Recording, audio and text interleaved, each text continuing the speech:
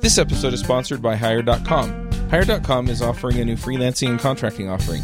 They have multiple companies that will provide you with contract opportunities. They cover all the tracking, reporting, and billing for you. They handle all the collections and pre-fund your paycheck. They offer legal and accounting and tax support, and they'll give you a $2,000 when you've been on a contract for 90 days. But with this link, they'll double it to $4,000 instead. Go sign up at hire.com/freelancershow. This episode is sponsored by Dev Mountain. Dev Mountain is a coding school with the best world-class learning experience you can find. Dev Mountain is a 12-week full-time development course. With only 25 spots available, each cohort fills quickly. As a student, you will be assigned an individual mentor to help answer questions when you get stuck and make sure you are getting the most out of the class. Tuition includes 24-hour access to campus and free housing for our out-of-state applicants. In only 12 weeks, you'll have your own app in the App Store. Learn to code. It's time. Go to devmountain.com/freelancers. Listeners of The Freelancer Show will get a special $250 off when they use the coupon code FREELANCERS at checkout. Hey everybody, and welcome to episode 163 of The Freelancer Show. This week on our panel we have Jonathan Stark. Hello. Eric Davis. Hey. Reuben Lerner. Hi everyone. I'm Charles Max Wood from DevChat.tv. And this week we're going to be talking about how to wind down a project. Reuben, you recommended this. Do you want to kind of give us some context or, start us off? Well, so the context is every time I have a new fantastic client and I come home and I gush about it to my wife, she says, well, yes, but remember the nature of the business you're in is that every project, even the best, is going to eventually end. And you have to remember that. And strangely enough, she's right. Not strangely enough that she's my wife and she's right, but it's true. It's something that I often have to keep in mind when I'm working on projects. And so here and there, I've had projects where, for whatever reasons, sometimes I fire the client. Sometimes they just weren't interested in doing more work with me. Sometimes the schedules or budgets didn't match. And I've definitely had some experiences lately with sort of winding things down and trying to do it on as positive a note as possible because, both out of self-interest and trying to be polite. And I was wondering, maybe if you guys had some ideas about what sort of do's and don'ts for when you're done with a project. And obviously, the way in which it ended and the type of project it was will have some effect there as well. Yeah, absolutely. It totally depends on the kind of project for me. So most of my work is retainer-based strategy engagements that are month to month. So usually what happens is, honestly, those usually go on infinitely until I cancel them. It almost can't think of one where the client fired me. But usually what happens is, in one case, I had a conflict of interest between two clients or a potential conflict of interest between two clients. So I told the sort of newer client, so the one that had been with me for a shorter period of time, I was like, I can't, this is awkward and I don't even want the appearance of impropriety. So let's just part ways here and, go about our business separately. It was, totally, they thought it was, they were like, it's not really a conflict of interest. And I was like, I don't know, maybe it isn't, but I don't even want to get into that zone. And, the client that I had for the longer time was, for a few reasons, a better client match for me. So, it wasn't too hard of a decision to just walk away from the newer client. And then in another case, just like, we were going to have our second baby and I had a long-term retainer client that required that I traveled once a month and it was going to be too much, for my wife to deal with 2 kids. So I basically just said, look, you guys, this has been awesome. I love you guys, but I get this life change going on and I got to stop the traveling. So again, let's part ways, but it was on a super positive note. And in fact, I'm in touch with them now that it's been a year and a half, almost 2 years. They're talking about having me come back. So, but those are, if you look at something like a software project, it's much trickier. So if you have a software project, you're like, okay, here's the scope and you're all excited at the beginning. It's like a new relationship and everything's rosy. Everyone's going to get back to each other immediately. There's not going to be any delays or anything like that. It's going to be a perfect project. And you go through the project eventually turns into a forced march to hell at some point, whether it's the launch or whatever. There's some rubber meets the road portion of the software project that gets super hectic and, voices sometimes get raised and it's right near the end of the project usually. So that can be, I think that sort of separates the pros from the amateurs at stages like that. And then at the end, so this is part of my consulting practice that really helps me in situations like this where I get paid up front. I'm not waiting to send that final invoice. So I'm not waiting for the customer to say, okay, we're finally done and we'll pay that last invoice, after you do this punch list of 50 things and change the way the login works and all that stuff. So I've already been paid. The product then launches, or the website launches, or whatever it is launches. And we go into so there's this phase where, like, I like to tell people, I tell clients when we start, like, software projects, eventually it is safe. Eventually it is stable, but you never know exactly at what point it became stable. And I liken it to a pond freezing. Like, at a certain point, you can drive your car out there, but you're not sure exactly what day that happened. You just know that it did happen. So what the end of a software project for me is this long tail of minor requests that slowly dribble out and are eventually over. So which is, I think, very unusual, because most people who are billing by the hour, weekly in arrears or something like that, they're desperate to get sign off on the last piece, whatever the last piece is, so that they can get that final maybe 50 or 30% payment at the end. But for me, I avoid that whole thing by just getting paid up front and letting the client continue to ask for my help as time goes on. They might need a little bit of maintenance. They might need some hand-holding for, the handoff to the new developers. They don't understand why I did a particular thing in the JavaScript a particular way, so they can just email me if they want. So mine kind of just dribble out. Yeah, I have to say that's the thing I like about the weekly billing, or the, get paid all of it up front, is that, you don't get into those situations. I've also been in the situation where it was an ongoing, hourly billing in arrears, where it was, hey, we've got this basically backlog of work that we want you to work on, and we want it all to move ahead, but then, the team wasn't managed well, so I couldn't actually get any work done because it turned out that I'd spend a week working on something that somebody else had been working on, but they hadn't claimed it, and so I claimed it, and then they came to me and said, hey, I was working on that, and, blah, blah, blah, or, another client, I had a situation where I was kind of taking on their pet projects, and then, again, things just didn't quite work out as far as, them knowing what they wanted me to do next, but they knew they didn't want me working on the backlog. And so what I should have done is I should have pulled the plug and said, hey, look, you're not getting the value that you should be out of me. But, I didn't. And so then things kind of went weird. So if things aren't working out, how do you have that conversation so that you can either quit or get it back on track? One thing I'll do is that sometimes during the course of the V1 of the project, all these ideas will come up that, if I wasn't careful, would turn into scope creep. And instead, I say, let's put that in the parking lot for version 2. And when version 1's done, then we'll start a new project and work on the version 2 features. And if you're getting sick of the project dribbling out like that, you can say at some point, like, all right, seems like everything's stable. The support requests have kind of trickled out. There's maybe one here and there. Let's call this done, and I'll do a quote for, the version 2 features that you want. And sometimes that will give people closure that V1 is done. Like, everybody agrees that it's done. The lake is frozen solid, and it's okay to move on to the next thing. It's rare for me working on a project to have anyone say, okay, we are done with version 1. Let's move on to version 2. Right? Like, basically, there's just always, because we're all agile, right? So agile means that we've just got this infinite backlog, and every week we'll just attack whatever we can, and we'll edge closer to something that is what we want, which is always infinitely in the distance. But the interesting thing about that is that ties in tightly to the way that you bill, though. Mm-hmm. You couldn't do a fixed bid like that. Yeah. Right, that's true. Although you could do, I guess, like, it wouldn't be a fixed bid, it could be a weekly bid, where you just sort of every week you say, we're going to chip off whatever we can. But when you do that, I agree that you can do that, but when you do that, do you guys find it hard to keep up the value perception in the mind of the client? Or do Sometimes. They start to view don't they just start to view you as a cost?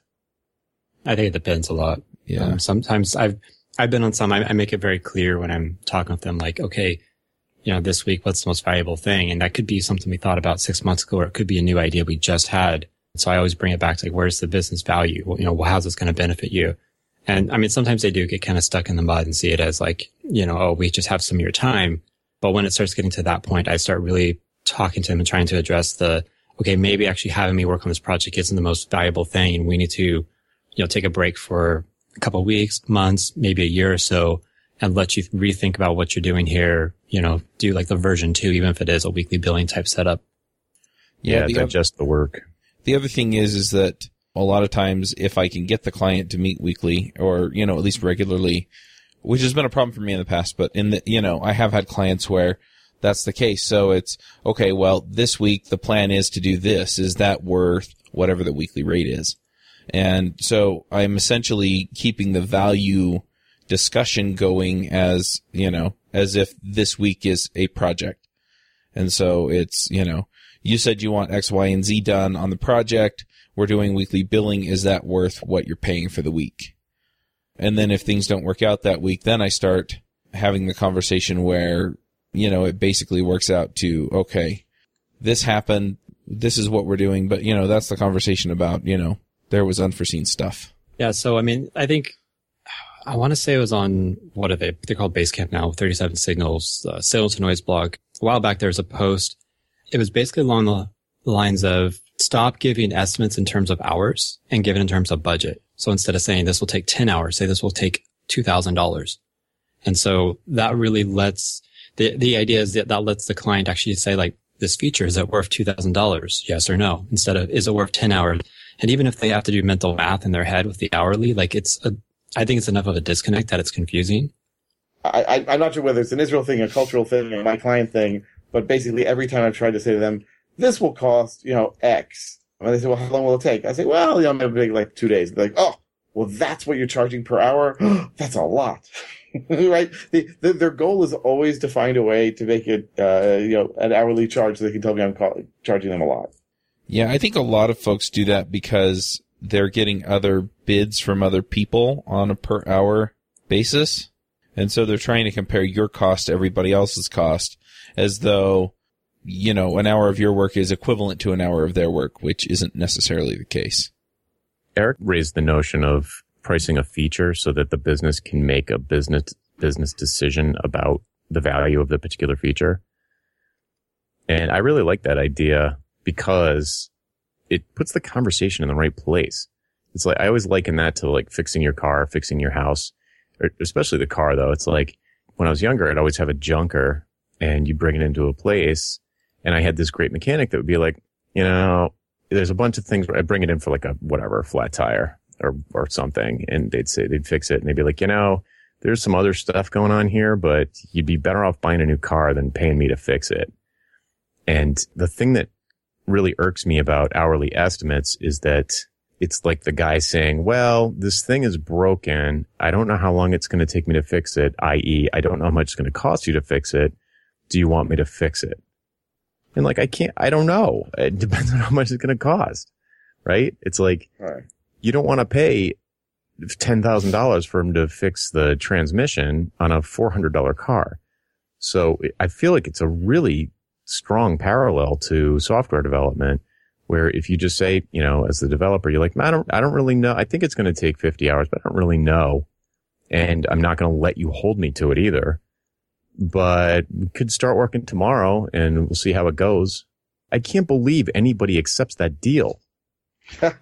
Yeah. Well, the thing is I see a lot of people boil things down to hours.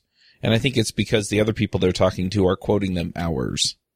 And so, they're talking to, if they're shopping around, they're talking to other freelancers that are billing per hour. And so they want to boil it down because one of my hours is equivalent to somebody else's hours, apparently. But it's not. No, I totally agree. And it's frustrating, but at the same time, well, that guy's only $30 an hour. Okay, fine. Well, so I use that to my advantage. I say, I said, you're going to shop this around. You're going to get quotes from other people and they're going to give you estimates. And what that means is you don't actually know how much it's going to cost. So you get 6 months in and the budget's gone and they're not done yet. Are they really any cheaper than me, who's telling you up front how much it's going to cost and won't charge you a dime over that, no matter how long it takes me? Mm-hmm. And I surface the truth of what's going on, which is the other people are putting all the risk on the client and I'm putting all the risk on me. And if you don't bring up the risk, they'll always pick the hourly because the hourly will always be a lower quote. Yeah, because they're not paying for the risk. Right. And I mean, that's like, I've been doing weekly and I've been, talking with a bunch of clients with it. And, sure, they are still taking a good amount of the risk because, if there's uncertainty, like if something takes longer than I thought, I'd still charge them for those extra time. But the nice way of, I don't think it's just the way I'm billing, but I think it's how I'm doing the work itself is that it's helping in that, I'm taking on some risk because I'm actually committing to doing something. And I've had stuff where I might say it takes 4 hours to do, but it takes me 8 hours. Or instead of, telling the client, oh, I need more money, I'll work at night. I'll make it up on my own time. And because they're buying a week, it still stays within that billing amount. And they also get some of the benefit. If I'm faster, like we're talking a different time, Jonathan, like I've been really good on my estimates and been actually coming in under on almost everything I'm doing now. And so that actually means I commit to my client for, these 5 days worth of work, but I actually get 6 or 7 done in that time, which, I should be able to capture because I'm specialized, but I'm actually passing the benefit on to my client. So even though I might be more expensive than someone that's charging a flat $30 an hour, they're getting a ton more work from me and, more efficiency. They're also getting it probably earlier, like calendar wise than the other person. Mm-hmm. So, I mean, it's hard though, because you have to balance, like there's so many variables and they don't know, you don't know, there's a whole bunch of different risks. And I think that's why there's so many different models is because, contractor A versus freelancer B versus consultant C, they're all giving the client something actually different, but the client can only compare, 1 to 2 to 3 and it's different, even though the risk is at different profiles. Yeah. And different kinds of customers will put up with that, more or less. So like government and higher ed, they've got a procurement process that forces them to compare apples to apples. So they won't even consider you in a lot of cases if you won't give them an hourly rate.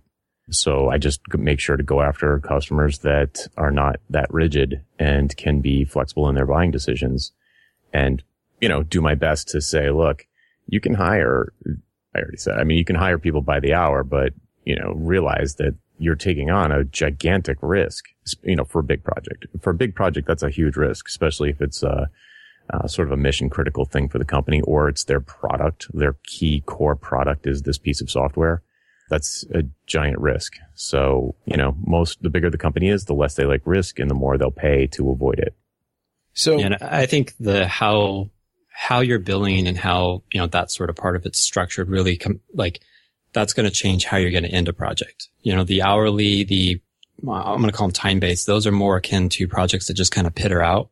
Mm-hmm. Fixed ones, obviously, like, you have set deliverables, you have set milestones. Once they're delivered and, maybe signed off for, that part's done. You bill, you have your wind down. I mean, you might do a different process for the wind down, but I think the way you're billing and kind of the way your company does, really, I don't know, is there a term for it? I mean, onboarding is getting a client started. I mean, is there a term for like outboarding where you're, this is the stuff we do to pass on a project, give it to the client's team or whatever it is?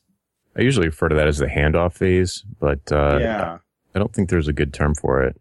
Because there's some other things you should do there besides the handoff, like, I don't know, ask for referrals and a bunch of other things. Mm-hmm. Potentially offer them a maintenance offering if there is going to be a low level of ongoing support. Maybe you have to train their customer service department on intricacies of the interface, or there's some stuff, it's a prototype type of thing, and there's some stuff where they are going to need a developer's intervention to really get under the hood and fix some messed up data in the database or something like that. Then you could say, oh, well, here's this maintenance agreement. There's probably a handful of things that would make sense to do at the end of a project, and therefore it would be at least in my best interest to not let it just peter out like that. Yeah. Like I know for myself, what I try to do is once, most clients will book, maybe 2 weeks seems to be like a good amount, but some will book more, some will book less. But, usually I'll end on a Friday. The next Wednesday after, I'll send an email, like checking in on them for like, is there any urgent things that came up? And then depending on the project, maybe a month, 2 months down the road, I'll do a follow up just to check in. And we were talking about this in chat. A lot of my projects are spike it, launch it, and then I'll come back and do maintenance. One client I've been working with for, I think it's like 8 or 9 years now, basically since I started. I think we've settled into a pattern of every 6 months or so, I do a week or two for them to kind of clean up stuff, do a little bit of feature work and just kind of maintain the system. And so it's really good if you have kind of a process of like follow up with a client. It's a lot easier to like land repeat work if it's someone you've already worked with and it's in a system you've already worked in or a process you've already worked in. And I think that's really important. I know a lot of people forget that, and it actually hurts the client because the client now has to go back out, find someone new, vet the person, bring them into the project to deal with kind of the slow onboarding of like a new consultant before the client starts getting value. But if they could just hire you to come do it, it's so much better for everyone. Yeah, absolutely. Your risk is then, well, for me, if I was going to give them $4,000 to do that next thing, I would be able to deliver that so much faster than anybody they'd be able to find. And knowing the system inside out, I could probably take a really good guess at how long it's going to take me to do it and charge them less than somebody from the outside, deliver it faster, and do the least amount of work that anybody would ever need to do it. Because I just know right where to jump in, change that one line, and be done. And yeah, doing repeat business on a system you've already built is like perfect. It's a dream all the way around. Yeah. And I've had a case where I've sent a client that I worked with, this was actually like the next Wednesday, I sent them like literally a 1 sentence email, just, checking in on it, and 2 or 3 emails into it, maybe 10 sentences total in the entire conversation, booked a 5-figure project. Wow. It's because we had that trust. We had that stuff working together. We were jailed really good, all that. It's just short email and you could book it. And I think that's a really good way to wind down a project by basically winding up another one, whether it's right away or in the future. Mm-hmm. Yeah, I'm still billing mostly hourly with my, not the training work, but the consulting work, the project work. And I've definitely found that it sort of peters off, right? So they'll have me do 10 hours, maybe let's say 40 hours one month, and then 20 hours the next month, and then 10, and then 5. And at some point, I just don't hear from them. And it's clear from what you guys are saying that I need to remember to be in touch with them on a regular basis, even if it's just to sort of check in with them and say, hey, what's going on? And I think I used to be better at that maybe about 2 years ago when I would regularly, like every month, email all the clients from whom I hadn't heard in a while, say, hey, I've still got some time left next month. And this was good for me and for them because it would fill up my time and it would remind them that I exist. Mm-hmm. And since basically I've filled up and focused on training, that hasn't happened. That hasn't been necessary. But I still do have an employee who's working on projects. It probably would be a smart thing to do. Yeah. I'm taking this idea from someone else. I have yet to do it, but they basically have a client mailing list. So not like the standard mailing list you see, but this is like people they've worked with that have actually paid them money. And I think they even filter it of like, these are people we want to work with again. So if it's a bad client, they don't invite them. But either, I don't know if it's at the beginning of the project or near the end, they invite them to it and it's very low frequency. I would say probably like once a month or maybe even every other month, depending. And it's like giving them value for, the industry that that group works in. It's any events, whatever. And there's kind of the soft call to action of, hey, we have some time coming up in November, or, hey, we launched a new service offering. But that lets them kind of have those touch points. And from what I understand, it actually has worked very good for them. And it's very, very easy to do. It's going to be for most freelancers, I would say if you have 2 or 3 dozen people on there, like you're doing booming business. Like it's going to be a very small list, but it's going to be a very, very high value list per subscriber. Right. Yeah, that sounds great. One thing I do, and this is because, I still do mostly software development, is near the end, I try to launch before the project's over. So if it's a multiple week project, like launched a week before, so we have a week post launch to do, just standard fixing stuff. But I try to really transition, like if I have any accounts under my name or my business name, transition it to the client. If I have access to different places, even if I keep access, I make sure that the client has it. They have documentation on how to get it. Basically along the lines of if I disappear, whether because I'm busy or something happens to me personally or whatever, the client has documentation written by someone who created the system or worked on it that they can hand off to the next freelancer. So it's kind of like a transition plan. I think that's something important. Doesn't have to be very much. I might put together a document that's mostly like links and stuff like that. That's like 500 words long. But every time I give it to a client, they value it very highly because that's like, here's a good documentation of, the system as it stands from a high level. Yeah, that's the kind of thing I would put in the quote at the beginning to pump up the value perception. And perhaps interestingly, a technique that I use to do the handoff is I'll record a screencast of me walking through the system and sort of saying like, here, there's some bodies buried over here. Here's why. I try to write very self-documenting code anyway, but it really helps to have somebody hold your hand and just walk through the system, see the logins, not the passwords, but I mean, see where stuff is, see how I had my development environment set up, all that stuff. It's, usually, I'd say it usually is like an hour-long video, which is nothing to sneeze at, but it gives them something to, it gives them some kind of path to, like you said, if I disappear or like I did do, I changed the nature of my business to do a lot less software development. I'm not going to go back and start jumping back into those systems almost surely. So that gives them something to go to without having to bug me about it when I probably can't even remember a year later. Yeah, that's actually a good point. Like a recent client I did, there was a lot of schedule problems. So we still had regular meetings, but it was very time constraints on it. And so what I ended up doing just of my own choice, is I recorded like very short, like under 5 minutes screencasts of different features as I finished them. Like, this is how login works. These are, here's the admin panel. Here's how you do XYZ. And just basically it was just like, hey, I just want to show you what I'm working on. And that ended up through the project becoming the official training documentation that they're going to give to their entire organization now. That's great. But one thing that came out of it was they're on Heroku, and Heroku it's user friendly, but it is still very technical. I mean, it's a hosting environment. And they have their own account. So what I did is I basically recorded, like, if you find the application's having problems and you can't get a hold of me, here's how you log into Heroku. Here's how you scale it up if you're getting this kind of errors. Here's where to look for errors. Here's how to invite another developer if you need to bring someone else in. And basically gave them and handed it to like the office manager. And she was like, oh, this is amazing. Like we now have the ability and the control over our application. And this organization is very non-technical. And so like for them, that's like gold. But it took me 5 minutes to record and talk through, and it's stuff I know intuitively. Yeah. Right. It's doing those screencasts is huge. I'm surprised more people don't do it. It's so easy too. If anybody's ever tried to type up documentation, it's torturous. But doing a screencast just doesn't take much time at all. And here's actually a value add. You gave me an idea, which I'll probably do.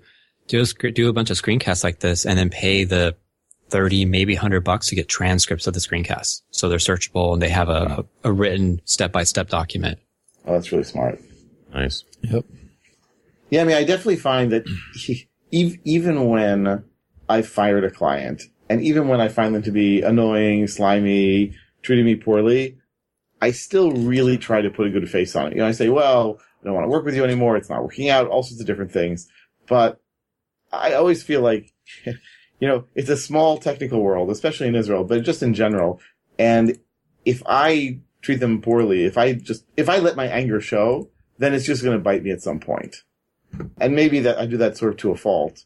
Maybe they can see through it. Like maybe they know that I'm really annoyed that they paid me late or whatever it was. But, several times I've been really tempted to sort of slam the door, as it were, and say, I don't want to ever work with you again. It was terrible. But I figure one of these days it'll come back to haunt me. I think the worst client partying experience I've had was we finished the project like it was, I don't know if it was fixed bid or it was fixed scope or something, but we finished it up. There was a lot of arguments. They were actually cussing at me, which basically went over the line. And I told them, I'm like, look, I mean, I've delivered what you needed. We're satisfied with the version 1. I don't think we're a good fit. I don't want to do version 2 for you. And basically parted ways. I myself, I'll never work with them again. And if I hear anyone who's working with them, I'd shy them away from it because it's, people problems. It's not so much the software we're working with, but, even then, I gave them what they wanted. They paid me on time. Everything was delivered. They had all the code, all that. The project was a success, but, basically because of circumstances of a repeat project was a no-go. But other than that, like everything's been great, like passing stuff off to clients. One thing I'm running into a little bit is, a month after the project's done, having the client come back to you and want some changes here and there, even if they pay for it or not. And that's kind of a hard thing to balance just with scheduling. Like, how do we get that in? And is that enough work to actually put it on my calendar or not? Right. Yeah. I mean, I hardly ever do it, but I have recently done maintenance type stuff where we knew there was going to be a lot of that. So I just came up with a price and it was cool. Like they would just put to-dos into Basecamp and I would just fix the stuff. But, it is hard because you don't know if the volume is going to be there or not. And kind of want to hook them up because there's going to be more work in the future. It's a little tricky there. Yeah. What I've done with some clients is I'll have them start a list of, what they want in V2. And then when it gets closer, we'll get on a 30, 60 minute sales call, but it's more of like a roadmap, like very, very high level, like of what could we fit in? What makes sense to fit in? and then book, another week or 2 weeks or however long they need at that point.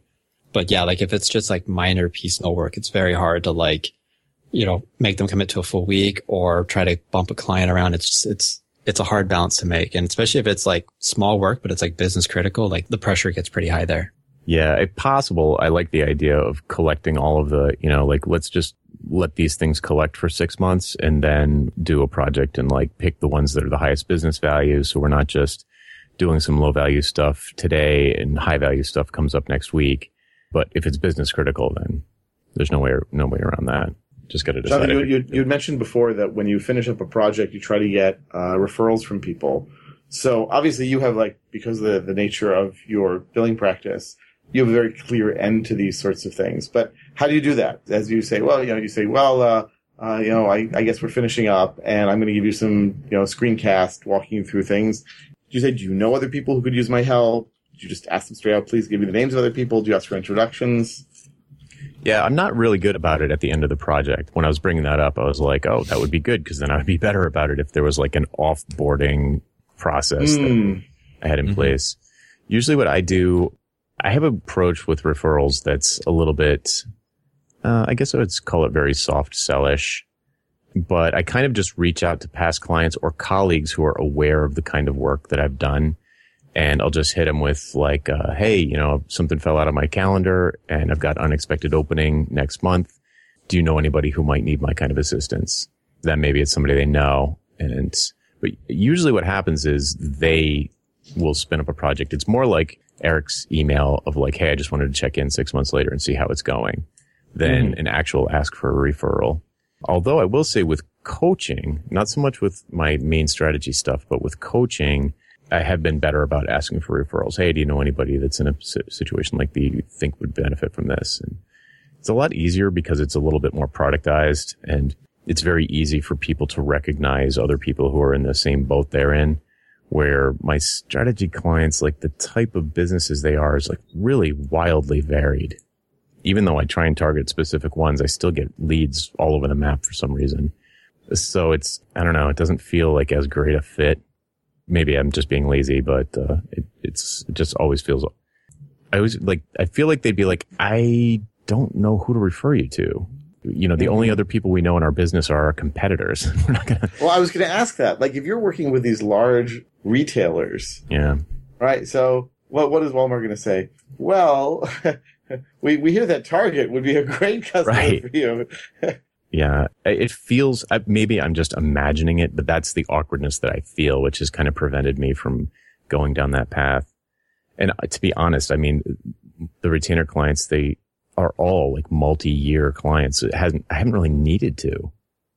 I'd probably still be, working with the one that if I didn't, I want to use the word fired. I don't want to use that term, but if I didn't stop working with that one that I mentioned when, Maggie was born, probably have 2 more years of 5 figures a month from them that, to just go on forever. I was almost like, an employee they should have hired. Like they should have filled the position with someone. They had me on for 5 years.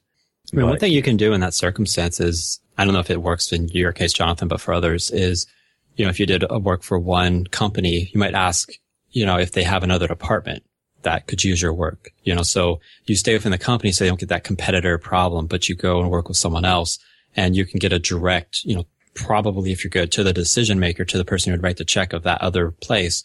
And so it works like a referral or almost even a repeat client at that point. And that might be a good way to, move along. You just have to be careful. Like all of your work isn't coming from one actual company itself, even if it's different divisions. Right. That's a great idea. That's actually straight out of Alan Weiss's playbook too. So I'm sure that would work great. I don't know. It just, I'm thinking to the specific situations, like all of that stuff makes sense on paper, but I'm thinking the specific engagements and just I can't imagine it happening. Oh, I can think of a training gig. Maybe Ruben, this is good for you. Like training people aren't typically in competition with each other the same way that like a strategic engagement would be. And I've definitely gone to people I've done just sort of like one-off internal private talks or training workshops and asked for referrals. It hasn't really gotten me anywhere, but it's a better product fit. Well, what I did earlier today. So, within this is sort of merging what the two of you have said. So, I mean, I work with a lot of these large companies. So like today I was training on site at SanDisk in Kfar Saba in Israel. And, I'm talking to the head of training there.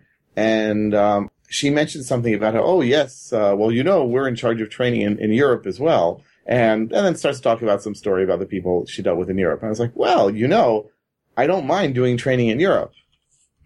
not mentioning to her that I know the budget is 4 times per day what they pay in Israel. But I mean, they're budgeting for that, so they don't care, and I do. So she said, oh, well, that's good to think about. I'll definitely keep that in mind.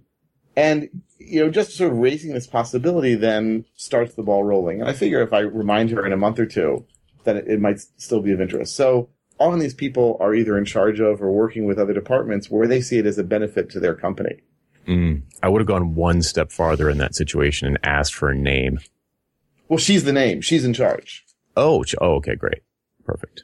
But yeah, right. So like with Cisco, for instance, I'm in touch with a woman who does training for everywhere outside of the U.S. So she's been fantastic. And I said to her, so can you introduce me to the person in charge of U.S. training? And she said, no, I'm keeping you for myself. But the fact that she keeps me so busy and happy, and I'm happy to work with her, that I really, I'm not too upset about it. That's good. So I had one point I wanted to get to. I actually was looking earlier and found like I don't use this, I forgot about it, but it's a process document of like how to close out a project. And one thing I had ideas on, and I've done this a little bit informally, but you hand off the project, wind it down for the client, but you need to do stuff for yourself too. And there's the standard stuff you think about, like make sure all the bills are paid and all that. But one thing I was looking at is to think about what you liked about the project, didn't like about it, and what would you change about it. And I have 3 facets for that, both for the client, for the project itself, like what you're, doing or building. And then like if there's any like technical aspects, like, oh, we shouldn't have used this library or whatever. I think that's really interesting because then you can really get perspective and figure out like, okay, this was a good project, but the client didn't fit very good because of XYZ. So the next client I look for, I need to watch for that thing. I thought that was interesting. And one thing I do a lot of is, make a to-do item or try to write stuff down while the project's so fresh about if I'm going to put it in my portfolio or if I'm going to try to get a testimonial where I'm going to put it, all that stuff to kind of build up my own reputation outside of the project. Kind of like a postmortem just for yourself. Yeah. And this part doesn't apply to me as much anymore, but if there's parts of the project or even the project itself, if it could be open sourced, I would do that. Because I used to have in my contract that all the code would be open source. So, once it was done and delivered and the client was happy, I would, open source it as a V1 and then, use that, feed it back into my marketing machine that I had going around it. Did you guys ever finish a project in a way that you thought was bad, that you don't want to return to? The petering out was really bad for me. Just the uncertainty of, okay, can I schedule more client work or are they going to come back with a full week of work, come Monday? I always like the start, stop, or here's the end date. That works good for me. I mean, you guys know I'm very structured and organized. So like that fits for me. If it's, hey, we have some stuff, we'll get to you later. Like I can't work under that environment. Yeah. I mean, I can't think of one that was like a train wreck, but maybe I'm just blocking it out now. But, I usually have another either client or a project for another client starting up after the projected end of the first one or another project for that same customer. So I'll let them know if it's just rambling on too long and it's really disruptive to my schedule, like Eric was just saying. I'll be like, okay, you guys, but the project's over and I've got other stuff on my calendar that's ramping up. So my responsiveness is going to be lower. I'll get to this stuff, but my responsiveness is not going to be as good. And it's almost like you're weaning them off of you. So they're like, oh, I can't just pick up the phone and get an instant answer anymore. Now I have to wait a week. And then the calls get farther and farther between. Right. I mean, I definitely feel like, thinking back even over the last 6 months, even just last week, I met with a client, or 2 weeks ago, I met with a client to talk to them about doing some training. And I've been doing some consulting for them. And I was meeting with one of the managers and we said hi, or I said hi to one of the engineers, and the engineer was like, oh, Reuven, you're around. We have some questions we could ask you about. And the manager says to him, well, we have a budget. Why don't you just call him in? I'm thinking to myself, so they had these problems. They didn't even think about it. And because I didn't remind them, because I didn't sort of wind things down with the previous round in the right way, we were all sort of waiting for each other or waiting for lightning to strike. And I definitely could have, pushed that or by having I guess, offboarding experience more formalized, it would have avoided that. I think the worst endings that I've had to contracts basically boil down to, we get done, everybody's smiling, I give them all the information that I think they need about the code, and then they never do anything with it. That just drives me absolutely crazy. And so then, a year or two down the road, it's like, oh, we started using your thing and, well, I don't remember what I did. Or they just never, ever actually launch it. So wait, you built them an app and it never launched, or you did some stuff and it never was integrated, or both? I've got both. So I've built several custom social networks for people. I've only had one of them actually launch. And then I built a library that tracked changes across different versions of basically EPUBs and, the ebook format. And yeah, I see those guys on occasion because they're a local company based in Salt Lake. And every time I talk to them, I get we're super happy with your work, but we haven't hooked it up to anything yet. Yeah, that's really kind of annoying. I was on a project where it was a team of people doing a front end for a website, and then it was going to get handed off to a back end team to integrate with, what's it called? WordPress VIP. Mm-hmm. So that one was interesting because there was a lag time between when the back end people started working on it. And so we were kind of like, okay, we're done. Like, we handed it off. Here's all the stuff. A couple weeks go by, nothing. And then we got this flurry of questions about the integration. And then once it went live, we got another flurry of questions about, basically bugs that, were someone's fault, probably ours, but it could have been the integrators, who knows? But, we were definitely the ones getting the fingers pointed at us. So that was probably one of my least favorite situations if we're talking about winding down projects, because it got really busy after everybody had moved on. So like the team, it was a virtual team, and not that we disbanded, but we all went off onto our separate ways, and all of a sudden the client was like, hair on fire. Anyway, Chuck's story, that reminded me of Chuck's story when somebody implements something way after the fact and they never actually tested it. Yeah. Yeah, I mean, it's hard for me. Like, I'm trying to think, almost all of mine have been launched or success as far as the project is. Like, the business success might fail for other reasons, or, might fall down on whatever. Other than like that one I talked about earlier, where it wasn't a good fit for, the second version of the project, and we just went our separate ways. And I think a big part of that is I at least try to be very, very careful of, am I working with someone who has just this idea?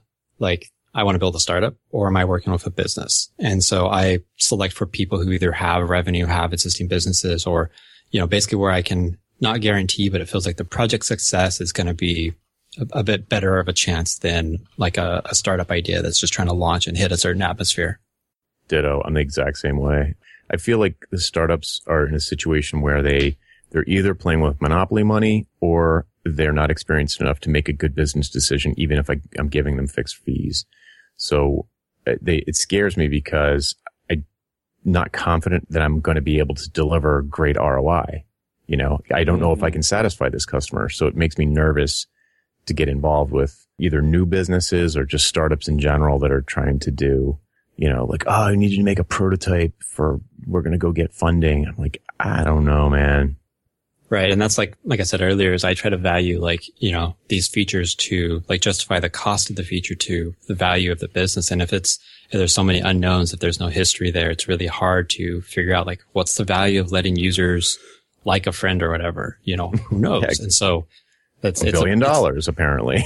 Yeah. But I mean, it's harder to figure out. And for me, like I said, I don't like a lot of uncertainty. I think there's enough uncertainty in software projects as it is. Bringing in business uncertainty is like a nice little stew pot of disaster. And so if I can make choices in my business to make it more certain, I'll do that. And I think I've kind of selected for clients that work that way too. Yeah, totally. Same here. Identical. Yeah, I mean, I've worked with a lot of startups over the years, and they definitely seem, I don't know, right, strangely price sensitive and value insensitive. So, I mean, I'm still working with it, but this is, a client of mine where they're great, they're nice, they're fun to work with, and they're in the financial markets. And I asked them, so how important is this product to you? And they said, oh my God, we have clients who have said they will pay for it yesterday. They must absolutely have this. I was thinking to myself, great, they're in finance. Their clients want it yesterday. They have paying clients already. And so I mentioned my billing rate by the hour, like, on a daily rate. They were like, what? You want to charge how much? We could hire an engineer for a month for your 3 days.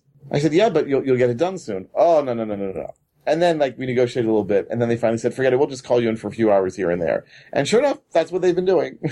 and sometimes I'm around, and sometimes I'm not around. But, right, I think if they had just said, let's go for it for a week, and we'll bring you in, I think they would have already shipped, as opposed to, 2 months later not having shipped. Yeah. Opportunity cost. Right. But they're really nice, and they have a spectacular view of Tel Aviv, so that's worth something. And a really fancy coffee machine, which is, of course, Fringe absolutely benefit. necessary. Right. It's very important for the function of a startup. Of course, I don't drink coffee, so it doesn't impress me that much. Speaking of winding things down. Is this our offboarding part of it? Yeah. Yeah. I know that we kind of talked about this a little bit, but I do want to cover one more thing, and that is if the relationship isn't going well, are there still things you can do to offboard it to make sure that things kind of come out in the best light? So if they're not happy with you? I think it depends on what part's not going well. I've had some projects where it's not going well because I don't have availability, which just means they should find someone else or bring in another person. Sometimes the fit's not there. Like I can do the work, they're a great client, but we're just not meshing. It feels like kind of conversations are stilted, that sort of idea. Once again, try to refer it. I usually have probably about half a dozen other freelancers, developers, consultants at different spectrums of what they can do, what their rates are. And so I'll refer, either a specific person if I know would be a good fit, or give them the list. Here's people I know that are good, and I've kind of done a bit of vetting. You can talk to them, and whoever you bring on, I'll help you transition to that. Sometimes, especially if it's budget or whatever, it's, we just transition it and try to make it where, maybe we cut the budget, maybe we cut the features back and do a more minimal project and try to just end it early just by not doing as much work, or even passing it off to an internal team if they have it too. Yeah, I always tell clients, even the ones that I fire or that I'm unhappy with, when I'm finishing, I say, listen, I'm committed, even though I don't want to work with you anymore. I think I phrased it a little better, but I'm committed to making sure that you succeed, and I want you to succeed. So we will work with whoever you hire to hand things off and make sure things work well with them and there's a smooth transition. And rarely do I actually hear from them asking me to help with such a transition. I think they're just so ticked off. But I feel good that at least I'm offering, and I'm honest about offering it too. In some cases, I even want to see them succeed. Yeah, I've had a couple where it wasn't in a bad situation. It was more of they wanted their team to know, and I've taken, I think, a couple dev days and made it hard training days for their team and showed them, here's how you deploy, here's how if you want to change code, and kind of did a impromptu training session of they'd go off for 2 hours, come back, I'd review their code with them, all that, just to get them comfortable so that they could basically support themselves as a business without me being around.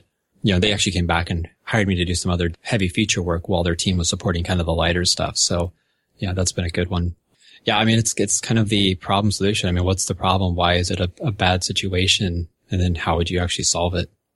Yeah, trying to figure out how the situation got bad and how not to get into in the future is probably a good thing to do at the end.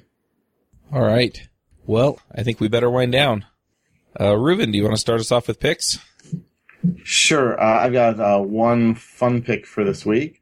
You might have heard that the U.S. is entering the presidential election season, which I think is the same length as all other countries' elections put together. So there's a new podcast done by some of the folks at Slate and other places called the Podcast for America, which is, it's definitely liberal leaning, but it's so incredibly funny. If you're into political analysis or anything, it's just great. These three reporters basically get to let loose with all the things they really believe about presidential elections and politics and what people are saying and not saying. And it's just a hysterically funny analysis. So I would definitely recommend it to our politically minded listeners out there. All right, Eric, do you have some picks for us? Yeah, I have one. I might have picked it before, but this is a repeat because it's really that good. It's an app, iOS app. I don't know if it's for Android, but it's called HRV for Training. Stands for Heart Rate Variability for Training. The short thing is heart rate variability is kind of like your heart rate, like your pulse, but it's a bit different. You can really use it to see if you are exercising too hard, the training aspect, all that. But lately, I've actually found that it's correlating very well with how good I'm sleeping, or actually the lack of sleep that I'm getting. Meaning that it's telling me that because I'm not sleeping, because I'm working so much, I'm actually pushing it and my body's getting stressed out a lot more. And I looked back at it a little bit ago, and it's actually predicted that I was going to get overwhelmed recently. And I actually did. I had to take a whole day off this weekend, just do nothing. It's a really good app, especially if you exercise. If you don't, it might be overkill, but it's really interesting. So if you like kind of what's that called? Not productized self, whatever. Quantified self. Yeah, quantified self. It's really good for that. The killer feature of this version is it uses your phone's camera to detect your pulse in your finger, which actually works really, really well. It's really accurate. And I actually think it's a lot better than actual full-on heart rate monitor, at least in this case. And so I've actually been doing it for, I think, over 6 months. I think it might be close to a year now. Got some really solid data. And like I said, it correlates with my sleep and also my training levels, and then just stress in general. Very cool. Jonathan, do you have some picks for us? Yes. The first is, I don't know if people know, but I do a tech podcast with my co-host Kelly Shaver, and it is called Terrifying Robot Dog. It's a weekly audio podcast where we talk about the way technology is changing the way we interact with the world. So we'll do, gadget episodes and like really futuristic gadget episodes, usually stuff from Kickstarter that got funded. But we also talk about things like the rise of conversational computing and what that might do to literacy in the world, what that might do for accessibility for people in emerging economies. And we really try and be a little bit, it's not too sci-fi. We try to think a little bit into the future and try and make predictions about what we can do now or how that will affect society and what we can do now to kind of get ready for that, or maybe even steer that a little bit. So I'd love it if people check that out. And speaking of Kickstarter, I've got a great one.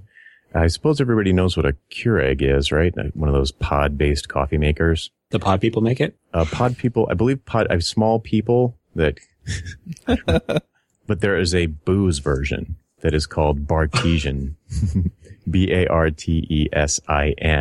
And it looks just like an espresso machine, except for it's got 4 sort of glass containers attached to the base on each side, and for the 4 major types of booze. And then they've got these pods that you put in to make different flavors. So you can make it's basically just like a Keurig for cocktails. And it's a funded Kickstarter. They start at like $2.99, which seems pretty inexpensive to me. And they look really nice. They look like a really nice espresso machine. So yeah, check that out on Kickstarter. It's pretty hilarious for people in the audience who like cocktails. They really missed a naming opportunity there. They could have called it the Keg Egg. That really rolls off the tongue, doesn't it? All right. So that's it for me. I've got a couple of picks here. The first one is, so AJ O'Neill on JavaScript Jabber was harassing Mandy about her fiance's inability to buy video games because they just moved and, so he's on a spending hiatus for video games. So if you want to go help him out, she's the one that edits the podcast and kind of makes things run around here to a certain degree. So if you want to go help out his game fund, he set up an Indiegogo campaign for that, and I'm sure he would appreciate any donations you want to make.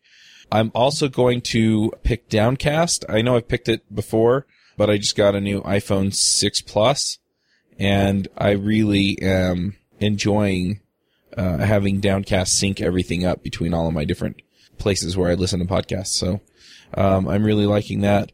And then the last one I'm going to pick is the Blue Aftershocks 2 or Blues 2 Aftershock. I don't remember. I'll put a link in the show notes. But basically, you've seen the kind of behind the headband headphones. Well, these ones are bone conducting, and so I can actually hear stuff going on around me while I'm listening. So if I'm driving down the road with my kid or something like that, then, I can hear them ask for treats while I'm listening to my podcast. So anyway, I really like them. I found that they don't work super well for things like mowing the lawn or anything like that, but other stuff, they're awesome. And I wear them running and stuff, and they're more comfortable than the in-the-ear earbuds because my ears tend to get a little bit sore when I have them in for days on end, and so this is kind of a nice option for other listening. So those are my picks. And yeah, I guess we'll wrap up. And thanks for listening. This episode is sponsored by Mad Glory. You've been building software for a long time, and sometimes it gets a little overwhelming. Work piles up, hiring sucks, and it's hard to get projects out the door. Check out Mad Glory. They're a small shop with experience shipping big products. They're smart, dedicated, will augment your team, and work as hard as you do. Find them online at madglory.com or on Twitter at madglory. Hosting and bandwidth provided by the Blue Box Group. Check them out at bluebox.net. Bandwidth for this segment is provided by CacheFly, the world's fastest CDN. Deliver your content fast with CacheFly. Visit CacheFly.com to learn more. Would you like to join the conversation with the Freelancer Show panelists and their guests? Want to support the show? We have a form that allows you to join the conversation and support the show at the same time. Sign up at freelancershow.com/forum.